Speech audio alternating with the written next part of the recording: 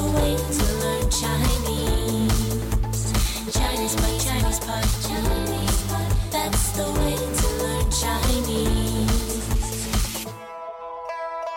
大家好，我是娇杰，今天又到了我们中文播客高级中文的时间了。大家好，我是徐州。娇杰老师，那今天我们的高级课程要带给大家一个怎么样的话题呢？今天呢，这个话题首先很让我振奋。哦，让你振奋？对，因为我们要说的是一个中国历史上有名有姓的女英雄的故事。哦，你倒别说啊，其实在中国古代的历史上，女子一般好像因为都一直在家里嘛，干活啊什么的，然后呢就是名字不太被别人提到。对，而且女人的地位都比较低。哎，是的。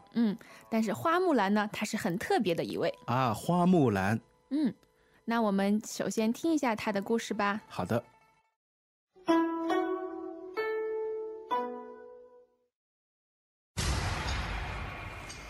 北方游牧民族屡次侵犯我国边境，各家各户务必派出男丁，保家卫国。北方游牧民族屡次侵犯我国边境，爹爹，您体弱多病，弟弟还年幼，让我替您出征吧。你一个大姑娘家是不能上战场的。我从小习武，骑马射箭样样精通，而且还看过很多兵书。我想女扮男装。别说了，你好好在家织布，等过了年，让你娘给你选个好日子完婚吧。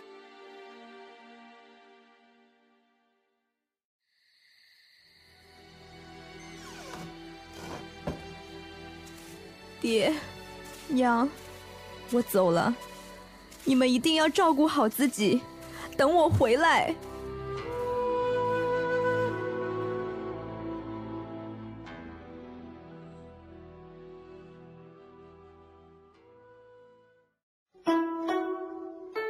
哎，娇姐啊，我觉得花木兰啊，其实在我的印象当中是一个非常有名的中国女性。对，非常有名。哎，就前一段时间，我记得好像还有一个电影，就是叫《花木兰》。对，其实花木兰的故事呢，已经经过很多次的改编了，有电影，还有电视剧，以前还有动画片。迪士尼还制作了一个动画。对对对，哎，大家有没有发现，在我们今天的这篇课文里呢，它有很多用语啊，其实都是一种古代的用法，是吧？对的，像电影、电视剧中那些演古装戏的语言，哎，是的，在我们日常生活中现在不常听到，但是作为一个高级的中文学习者，应该明白一些这样的词。哎，娇姐老师，我想说啊，就是可能不太听到，但是如果你这样说的话，从另一个方面来讲，就显得你很有文化，很有格调的那种感觉。也可以这样说吧。好的，那首先第一个词啊，我觉得现在也经常用啊，比如说像游牧民族。对，游牧民族，首先牧呢，大家肯定知道放牧、牧民，是和牲畜有关系的。对，那游牧民族呢，就是这些民族他们是放牧牲畜为生的，比如说牛啊、羊啊、马啊之类的。对，他们不在一个地方定居，而是哪里有水哪里有草，他们就去哪里放牧所以说他们是一直在游动的，是吧？对，这样的民族呢叫游牧民族。那么游牧民族怎么样？他屡次侵犯我国边境。屡次就是一次又一次。很多次。对。哎，那么后面侵犯又是什么呢？侵犯呢，就是进入别人的领地或者侵入别国的领域。比如说在古代经常听到什么什么国家然后侵犯什么什么国家，在现在呢可能我们经常会听到，哎呀，你怎么侵犯我的隐私啊？没错。好，那边境呢就是靠近边界的地方。哎，国境国界这样的意思啊。对。那么一开始呢，在我们的课文里这个大臣就说游牧民族多次侵犯了我们的边境，所以说要怎么样？各家各户务必派出男丁，保家卫国。那么它是动员和要求。是的，在中国古代经常是比如说在战争之前对，有一种好像是鼓动宣传之类的。对，那么各家各户呢，就是各户人家，每一个家庭。务必就是必须一定要。男丁，男丁是指成年男子。那么这句话的意思呢，就是每一家必须派出一名成年男子来参军。啊，其实各家各户和务必，我觉得还是很容易理解的。这个男丁我觉得比较有意思啊。丁呢，它有好几个意思，一个是指成年男子，一个是指人口，我们也会听到人丁。对，是的。那么有没有女丁这种说法呢？不可以啊。很奇怪哦，只能说男丁，不能说女丁。是啊，好像有点不平等啊。好的，后面又出现了一个成语啊，叫保家卫国。保家卫国呢，听起来还是比较容易理解的。它的意思就是保卫家庭和祖国。这个家就是指家庭，国就是指国家。对，在听了这个大臣进行的战前的一种宣传以后啊，我们故事的主人公花木兰呢，她就好像有自己的想法了。那么花木兰她的想法是什么呢？一个是呢，花木兰觉得她的爸爸，因为说实话那个时候好像她的爸爸是当时家里的唯一的一个男丁嘛。对，所以说如果国家需要的话，她的爸爸必须要去出战。但是呢，花木兰非常不情愿她的爸爸去参加战争。所以说呢，她说：“哎呀，爸爸您体弱多病，对吧？这是一个，还有一个是弟弟还年幼。”那么家里的两个男人，一个体弱多病，一个年幼。体弱多病呢，就是身体比较虚弱，经常生病。是的。年幼呢，就是年纪小，还没有成年。然后他就说：“让我花木兰替您出征吧。”出征呢，就是出去打仗，就是出去打仗，出去战争，是吧？这里啊，他在之前喊他爸爸叫什么？叫爹爹，是吧？对的。现在的小孩子都不会叫自己的爸爸妈妈爹娘了。我觉得是60、70年代出生的人，他们还习惯于称呼爹娘。或者说在一些地方方言里面，比如很偏远的地方。是的。那么他的爹爹是怎么回答花木兰的呢？他说：“哎呀，你一个大姑娘家是不能上战场的。”其实大姑娘家呢，就是大姑娘。那么这里为什么要加一个家这个字呢？家呢这个字，它就是加在一些名词的后面，表示属于那一类人。是这样。就说你属于大姑娘那一类。就是大姑娘呢，就是指未婚的女性。是这样子。那么娇姐给我们举几个例子吧。比如说小孩子家，男人家、女人家，这都可以说。就打个比方说你一个男人家怎么做这些事情？你比如说小孩子家别管大人的事儿。也就是说你就是小孩子这么一类人，你就不应该去做大人的事情，是吧？不应该管大人的事情。好的。那么花木兰马上就反驳他的爹爹了他说我从小就习武啊。花木兰真的是跟人不一样，她从小就学习武功，和很多的大姑娘家确实是不一样。没错，而且她还精通骑马射箭。精通呢，就是非常了解，掌握得非常好。精通比熟悉的程度还要再高一级高得多。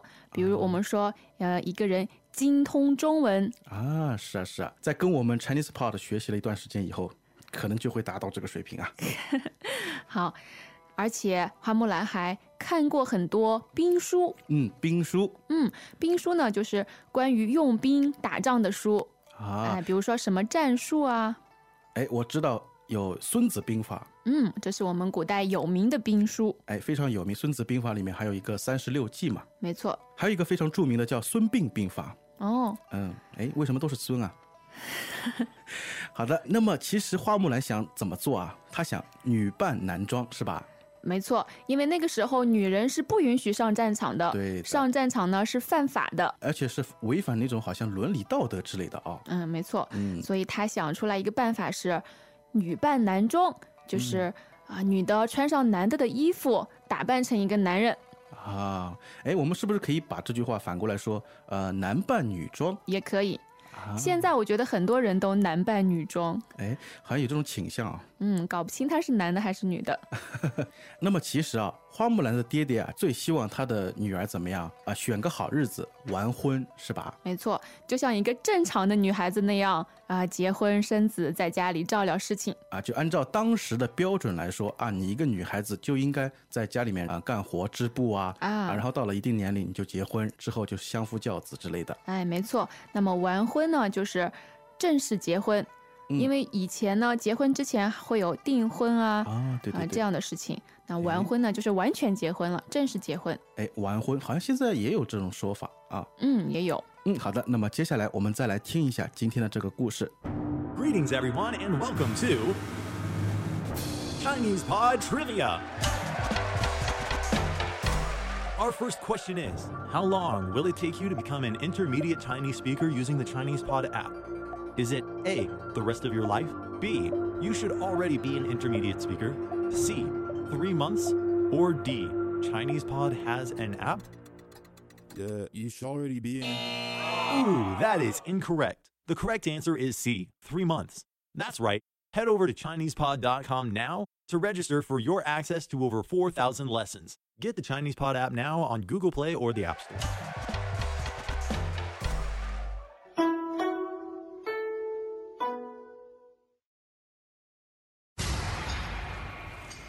北方游牧民族屡次侵犯我国边境，各家各户务必派出男丁，保家卫国。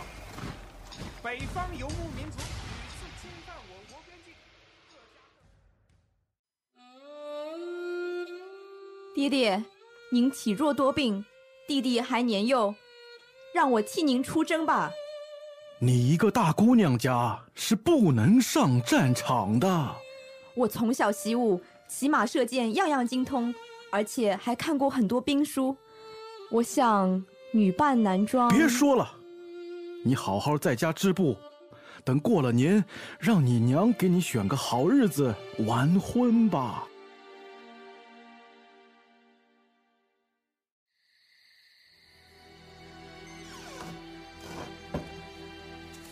爹，娘，我走了，你们一定要照顾好自己，等我回来。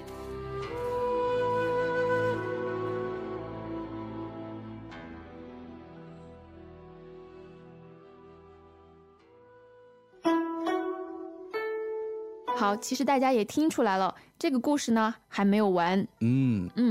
今天呢只是讲到了出征前的事儿。那么出征后是发生了什么事儿呢？那我们以后会说。就是花木兰下集。对，其实今天这个花木兰的故事呢比较难，可以说是挑战大家的听力极限，比我们一般的就是比较生活化的那些高级课程稍微难一点的啊。对，所以我们在长度上做了一些删减，不太长。篇幅上不太长，但是词语的话比较密集啊，我觉得。没错，所以大家也不要紧张，多听几遍，多看几遍，肯定会掌握的。或者你有什么问题，关于词语啊，关于这个故事的，都可以到我们的论坛上来告诉我们。希望你对花木兰感兴趣。是的，好，那么今天的课程就到这里结束了，再见。再见。As usual, ChinesePod provides an extensive selection of learning materials for this lesson on its website, www.chinesepod.com. You can access this lesson directly with the lesson number 1380. So just go to www.chinesepod.com/1380 and you will find a transcript, vocabulary, and much more. The link again, www.chinesepod.com/1380.